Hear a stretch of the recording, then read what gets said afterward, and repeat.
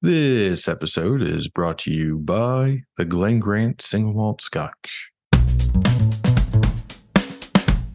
You're listening to Fix Me a Drink, a Flaviar podcast. Welcome to another edition of Fix Me a Drink. I'm Noah Rothbaum, Flaviar's head of cocktails and spirits. Joining me, as always, is my colleague and co-host, David Wondrich. How are you, Dave? Hot. Well, that is the perfect intro for today's episode. You know, I'm in Brooklyn here in New York City with the it's hot.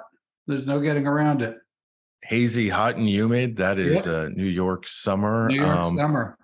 It's like Georgia with hot dogs. People might assume that this episode would be about tropical cocktails, maybe the joys of rum, ginger beer. No, we're going in an unexpected way. We're talking about Scotch.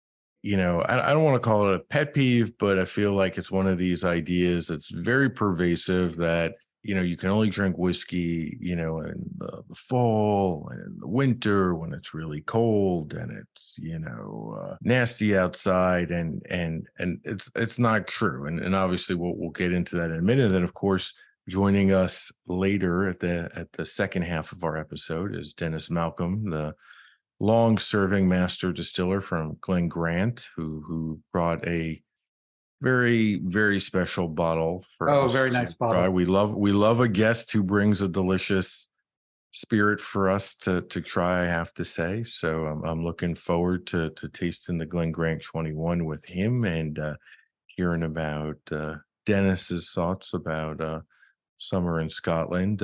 You and I have both had the pleasure of being in Scotland in summer. Scotland summer is interesting because it can be a lot like, let's say, Philadelphia winter. Right. know? Yes. You can get, it can be 54 degrees and raining. And it's still, you know, it doesn't rain all day long in like extended sheets. It's just little bands come through and you're wet for a while, then you dry off a little. And but you really appreciate Scotch whiskey differently, I think, after being out and about in the Scottish countryside in the summer or the fall, whatever. You really get you understand why exactly Scotch tastes the way it does.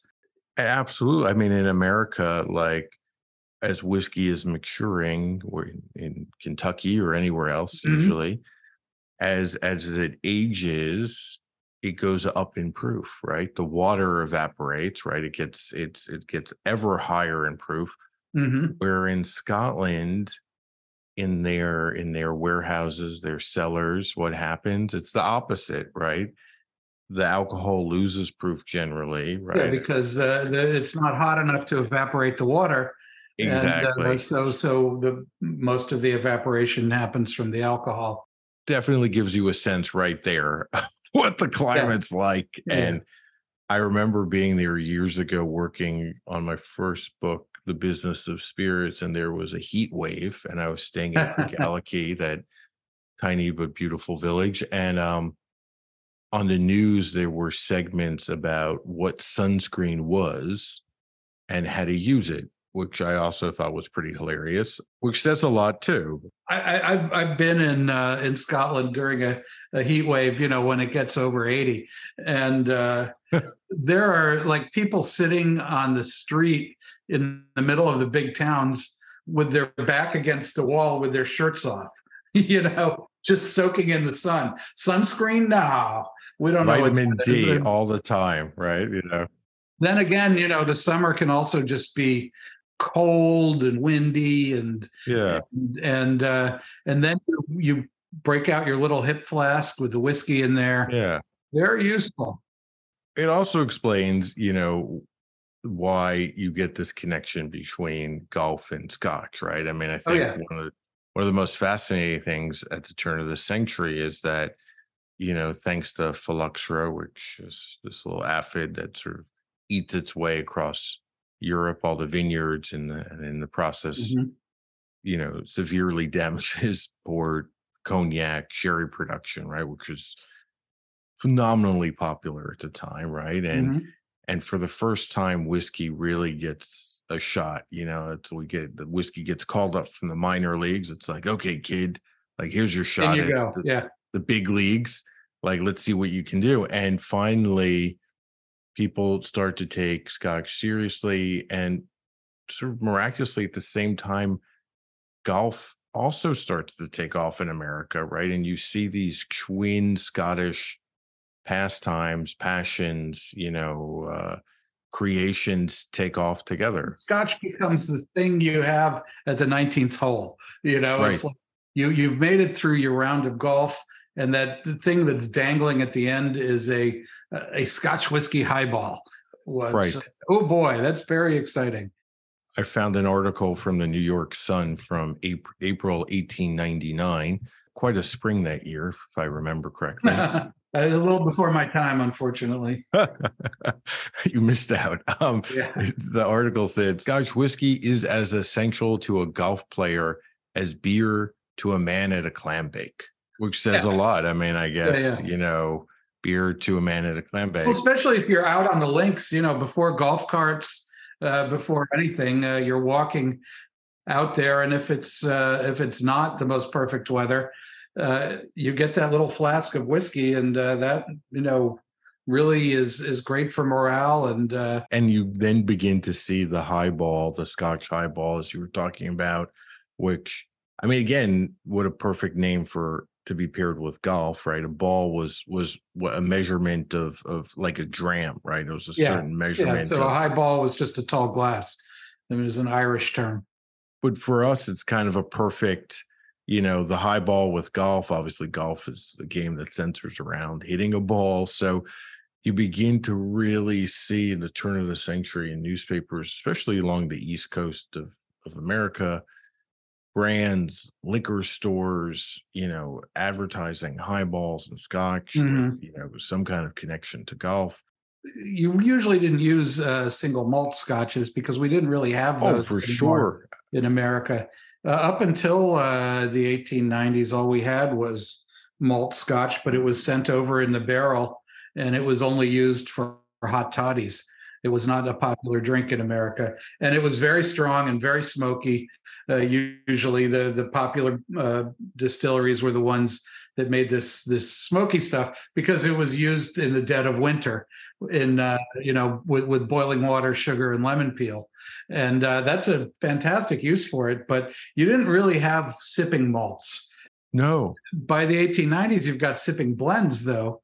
And then only in the 1980s do we start to get a large number of sipping malts in the country after 20 years of preparation and brands kind of cracking open the market. But those malts are great in the summer if it's summer rain, something like that. Also, a lot of the less smoky whiskeys, I know it sounds like heresy, but I'll just put an ice cube in them, and it's a lovely summer drink.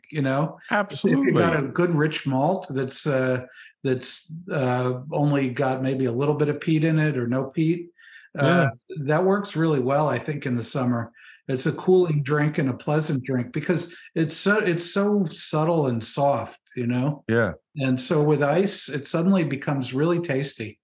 Scotch also works really well with citrus, with orange flavors, right? Yeah, I use the blends for that mostly, but you can get a really nice Scotch sour, or one of my favorite recent favorite cocktails, the Silent Third, which is a Scotch sidecar. So maybe 2 parts good blended Scotch, 1 part Cointreau, a little less than 1 part lemon juice. Shake it up and pour it into a cocktail glass. That's delightful. That's a great drink. Silent Third from London in the 1930s. I mean, and I think it's one of these things where people, you say, oh, like whiskey in the summer. And they say, oh, no. But then you say, how about a mint julep? Yeah, please. That sounds delicious. You know what I mean? It's it's just it's a whiskey too. It's just it's just sort of our frame of reference, right? Yeah, exactly. once you pry Scotch out of the club chairs and the Right. wooded, the wood, the wood shelved libraries and all that, and once you get it into the great outdoors, I think it makes a lot more sense as a drink. Absolutely. And especially when you have the fact that without golf and highballs, Scotch probably would never have been as popular as it is in America, right? So for all these people who tell you that historically and traditionally Scotch has been served, can't be, you can't have it with ice, you can't have it in a cocktail, it's not for the summer. It's wrong.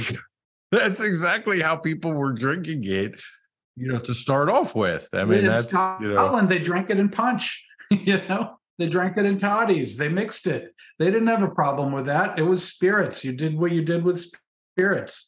You did that with it. and one cocktail that we would be remiss not to mention, of course, is the Mamie Taylor, right? Oh, very popular at the turn of the 1900s. It was the ancestor of the Moscow Mule, which is funny. Right. Scotch whiskey, blended Scotch, ginger beer, ice, and half a lime squeezed in and dropped in. That's easy enough. Anybody can make that. It's like your dog can make that. That is one delicious cocktail. I've found that it has worked with all types of scotches, to be honest. You know what I mean? Yeah. From nice Speyside sippers to, smoky scotches. I've had over the years all types of versions of it. It's on a hot day, cold ginger beer or even, ginger ale and scotch makes one hell of a drink. Now, I don't think we should bring this one up to Dennis Malcolm, though. Probably not. I feel like it might be a little bit too far. Well, also, to be fair, where he is based in the beautiful Rothes, Scotland, right, which is a couple of hours, several hours north of Edinburgh and a little bit west of Aberdeen. It is verdant. It is so green and beautiful, and I don't think our definition of summer is probably his definition of summer. Like, there's you could kind still of wear a Venn diagram there, but there's not a lot of overlap in the middle. People still wear wool in July and August in fleece. Scotland. I wore a lot of performance fleece. You could wear Scottish fleece. Summers. You could wear a suit. This is not New York. This isn't New Orleans. No. It's not Dallas. This is a different type of summer. So I think from that perspective, why would you ever want to mix it with ice and ginger beer, ginger ale, or shake it, in a cocktail? Yeah, of course not. When it's 60 degrees with no humidity, which sounds incredible, which makes me think, why are we living here when we could be living there, Dave? That's a whole other conversation. You're not entirely wrong. But here, my wife is obsessed with the idea of the dew point, and that's a big thing in the Midwest. And I just think that whole part of weather just doesn't get to Scotland. So again, when you look at something like the highball, you can understand where it's the perfect overlap of a Venn diagram of, what the Scots could agree upon with the Americans. Right? We could both agree, and depending upon what the climate's like, how much ice, how much club soda you add, obviously the proportions can vary depending upon how hot it is outside. So it could go from a splash of seltzer or club soda to a lot, depending upon how hot you are and how hot it is outside. So it's sort of the perfect, what do they call the Ricky air conditioner to glass, right? The gin Ricky. Yeah. I mean, that's the similar drink to the highball. The highball can work as that. It does depend on the whiskey. Some whiskeys are a little assertive, let's say. Some Scotch whiskeys. Yeah. And those are the highballs I'd have in the fall. But I would say go more towards the Speyside, quaffable ones, less peat, less smoke. I don't think Islay gets the island, off the west coast of Scotland. I don't think they get any summer at all. So over there, I would say, go with you could just drink the smoky whiskeys they make they're probably fine year round if you're drinking them there. But that's a 3-season part of the world: fall, winter, fall, if I'm not mistaken. Yeah. Big winter, little winter, I think is what you get. Sure. Yeah, you know, it's basically up in the North Atlantic, pretty far north.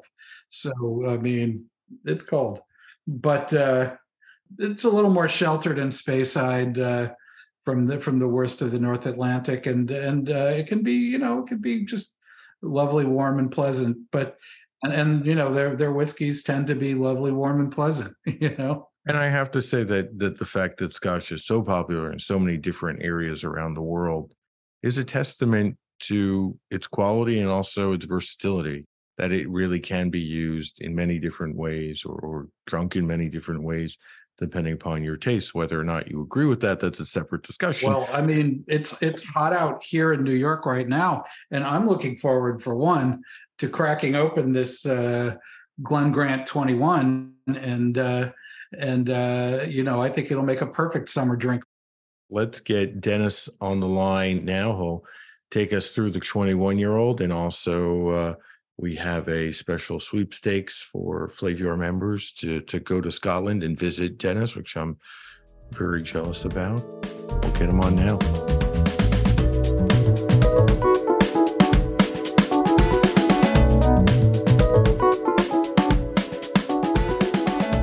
Welcome, Dennis. Thank you so much for joining us today. It's a real pleasure. Welcome. Thank you, gentlemen. It's my pleasure to be with you today. We're excited that you're here. We also love a guest that brings something for all of us to drink. That's always much appreciated. That is much appreciated, and we love it. So, and not only did you bring us something to drink, but you brought us something incredibly special to drink, the new Glen Grant 21, which just came out, like a few months ago in America, I think May or so. Yeah, it was. That was the first launch of it in America, in New York, which was absolutely fantastic, because America have never really, you're taking the whole range. Why not give you the 21 to launch? Yeah. Let the world see it from yourselves first. Well, I feel like it's been so popular, Glen Grant, in Italy and Europe, that I think finally we've been able to get a little bit more in America, which I'm excited for. You know, my grandmother was Italian, and she always drank Glen Grant at her bridge parties with her friends up in the north in Trieste. So I've always you know, kind of had it in my conscience as the whiskey to drink. Yeah, the Italians have got a nice pouring method. They don't use one of these optics. They just take the cork out and just splash it into the glass. Yeah, that works very well. It works well. Yeah. I think, Dennis, you probably know more about Glen Grant than anybody else on earth at this point, right? I mean, you were basically you were born on the grounds of the distillery, right? Yeah, I was born in that little house just at the roundabout. My father worked at the distillery at that time. Amazing. And your grandfather had worked there too, right? I mean, yeah, he was there. He was there from 1919, so he was there before me. So all I've done very little. I've just carried on the tradition that they left for me to do. That's all I've done. In the modern world, that takes a lot of determination, I would say. That's pretty exceptional. That's pretty exceptional. How old were you when you started working at Glen Grant? I was 15 years of age on the 3rd of April, 1961. Amazing. And what did they have you do? Like, what was your first job there? Well, fortunately for me now, I didn't appreciate it at the time, but I started off as an apprentice cooper, serving my time to make cask. Yeah, that's you have my respect for that. Yeah, and you know, when I was young, I just thought it was great being able to form something at a hold in liquid, which is thinner than water. But then I went into production and I found how important good wood was. So that helped me. That helped me going forward.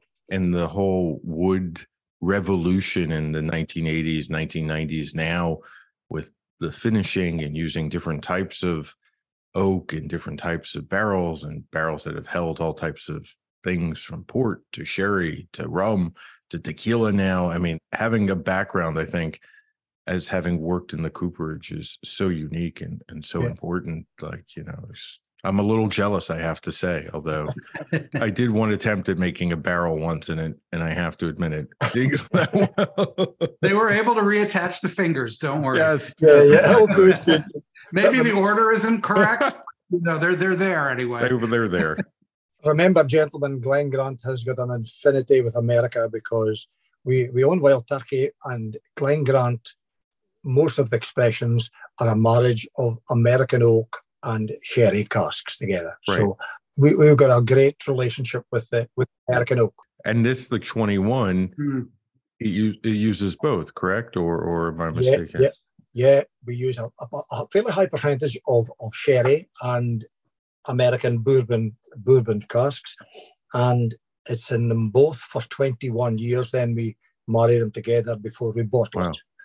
And we bottled it at 46% by volume, which is a lovely mouthfeel to it. The sherry is very restrained, which is nice. Sometimes people tend to overdo it, and better as an accent. You don't want it to dominate. Aroma and taste, David, to me, is to be in perfect harmony. And I think we've maybe managed to do it this time because it's very floral on the nose, It is. Floral, fruity, and toffee, vanilla notes there. And I would say on the nose, it's like sweet, ripe peaches with toffee and raisins. Wow. I could see that. You get the grain coming through the wood, which is hard at this age, but it's very nice here. And the palate is a soft, welcoming, and I say an explosion of rich tropical fruits with creamy, buttery notes. Here's sort of a left field question. I know for a long time, Glen Grant was known mostly for selling younger malts. And does that experience help when you come to these older ones? Yeah, it has indeed, because Glen Grant made its name in Italy, 5-year-old, as you know. Mm-hmm. And we've got a very, very rigid cask policy. We only use casks 3 times. So that gives all the other expressions a very good step up to start off. So we did the 5 for Italy, and we did non-age, which was very, very close to that age, and maybe did about 3,000 bottles a year in the visitor centre. Mm-hmm. Then Campari, the best thing that happened to Glen Grant was Campari buying it, because they wanted to extend the range and premiumise Glen Grant. And since Campari took over in 2006, we've launched a 12, a 15, an 18, a 21, and the journey is not stopped yet. Dave and I were talking before about obviously drinking whiskey in the summer, Scotch in the summer. I think a lot of people, there's this misconception that you can only drink Scotch in, the fall or winter. But I think Glen Grant is such a perfect summer malt, right? It's all those flavors that you were talking about makes it such a good drinker for a Scottish summer. And yeah, well, behind the distillery, we've got a lovely 27-acre Victorian garden with a couple of waterfalls and a rocky gorge where we keep a few bottles of the nice stuff in a safe in the rocky wall. So nice. That is the place, Noah, David, to drink your summer Glen Grant in the garden, in the open air. It might even be in the rain. Yeah. But just hold your hand over it so it doesn't dilute it too much. Yeah. But it's a beverage that can stand a little adverse weather. Yeah, it certainly can. And it's got a lovely mouthfeel. It's at 46%, and you'd expect to get maybe feel it a little bit more, but it's not. It's very, very soft and delicate. The finish is extremely soft, and I say it's long, enduring, caramelized creme brulee. It's sweet and it's toffee panna cotta. Maybe also a little bit of pound cake. When the crust on the pound cake where it gets well baked and dark, you get those really lovely kind of bread and sugar aromas, but soft and subtle, which is very nice. I notice you're not putting any water in it, David. You like it just as it is. I do. Man after my own heart. That's been my habit. I think to put the water in it, I can see why people do it, but if it's a good whiskey, it won't need it. And this isn't exceptionally strong, if it's over 100, over 55% or something, I'll need to put water in it. But this is lovely just the way it is, and it's very concentrated, and you get the texture. Yeah, if you're up at 55 to 60, you're getting a nippiness in the palate. Yeah, and it messes up your taste buds a little. It does. I think when you put water in it, it affects the texture, and the texture is something that I'm always a little bit obsessed with. Is how does it feel on your tongue? How does it feel in your mouth? And this is quite lovely. This is very, very soft and creamy, and soft, long finish, isn't it? Yeah. And that's kind of textbook Glen Grant, right? That kind of creaminess, the quaffability, very drinkable, like approachable, kind of almost textbook Speyside. You know what I mean? Classic, let's say. Right. What you think of when you think of Scotch. Glen Grant in a glass is a natural extension to your hand. It's a must. I wish it were more often a natural extension to my hand, let's say. Yes.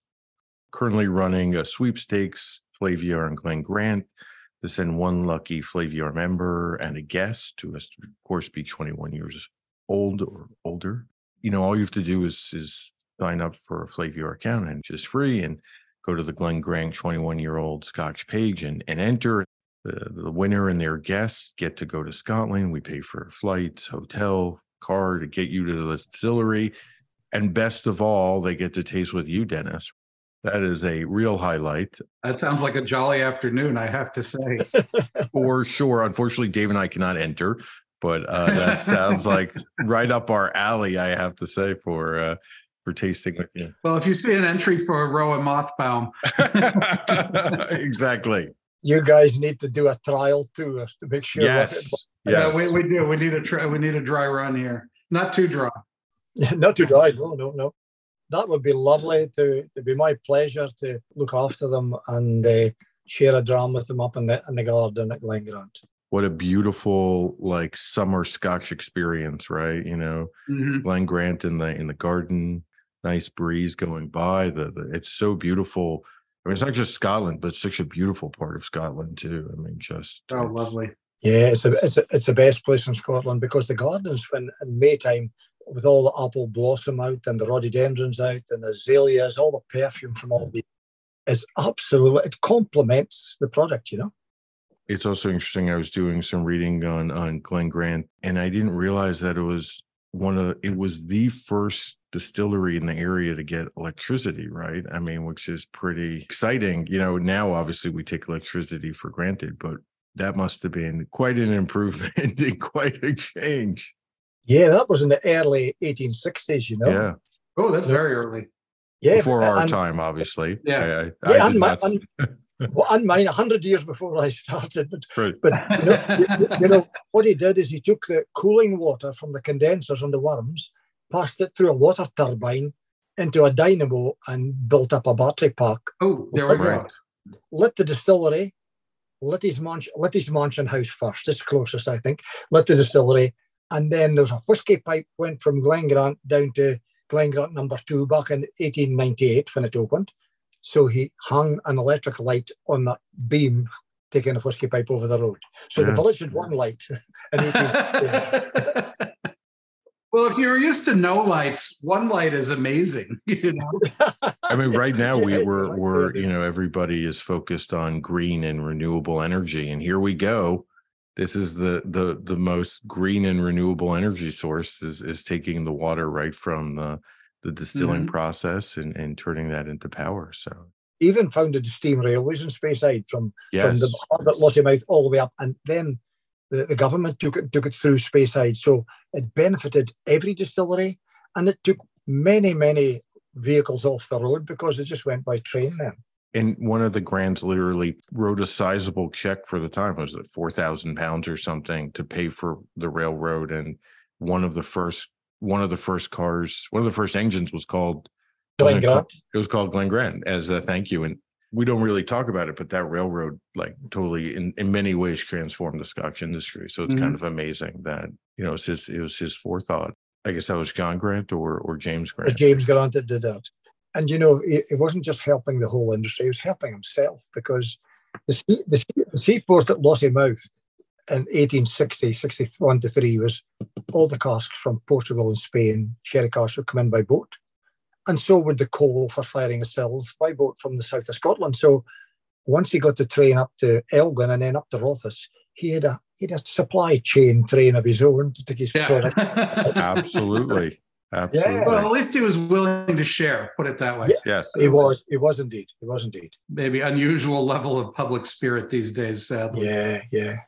Dennis, what is your favorite way to drink Glen Grant in the summer? No water. I prefer it the way it is. I like to taste it and experience it the way it is in the bottle, because we put it in the bottle at that blend of casks and the percentage alcohol, ABV, for people to taste it that way. So I'm not a water person. I wouldn't say I've got a favourite, because I class them as my family, They all got varying strengths, but I think the way to drink them is moderately and often.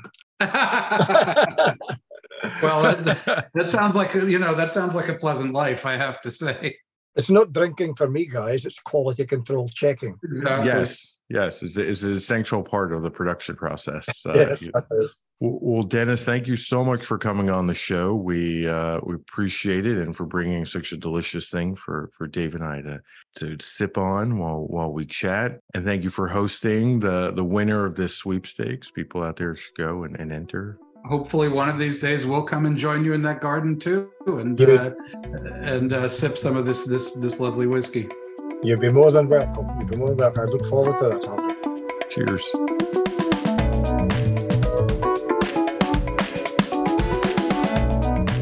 Thank you for listening to another episode of Fix Me a Drink. Dave and I encourage you to always drink responsibly. Cheers.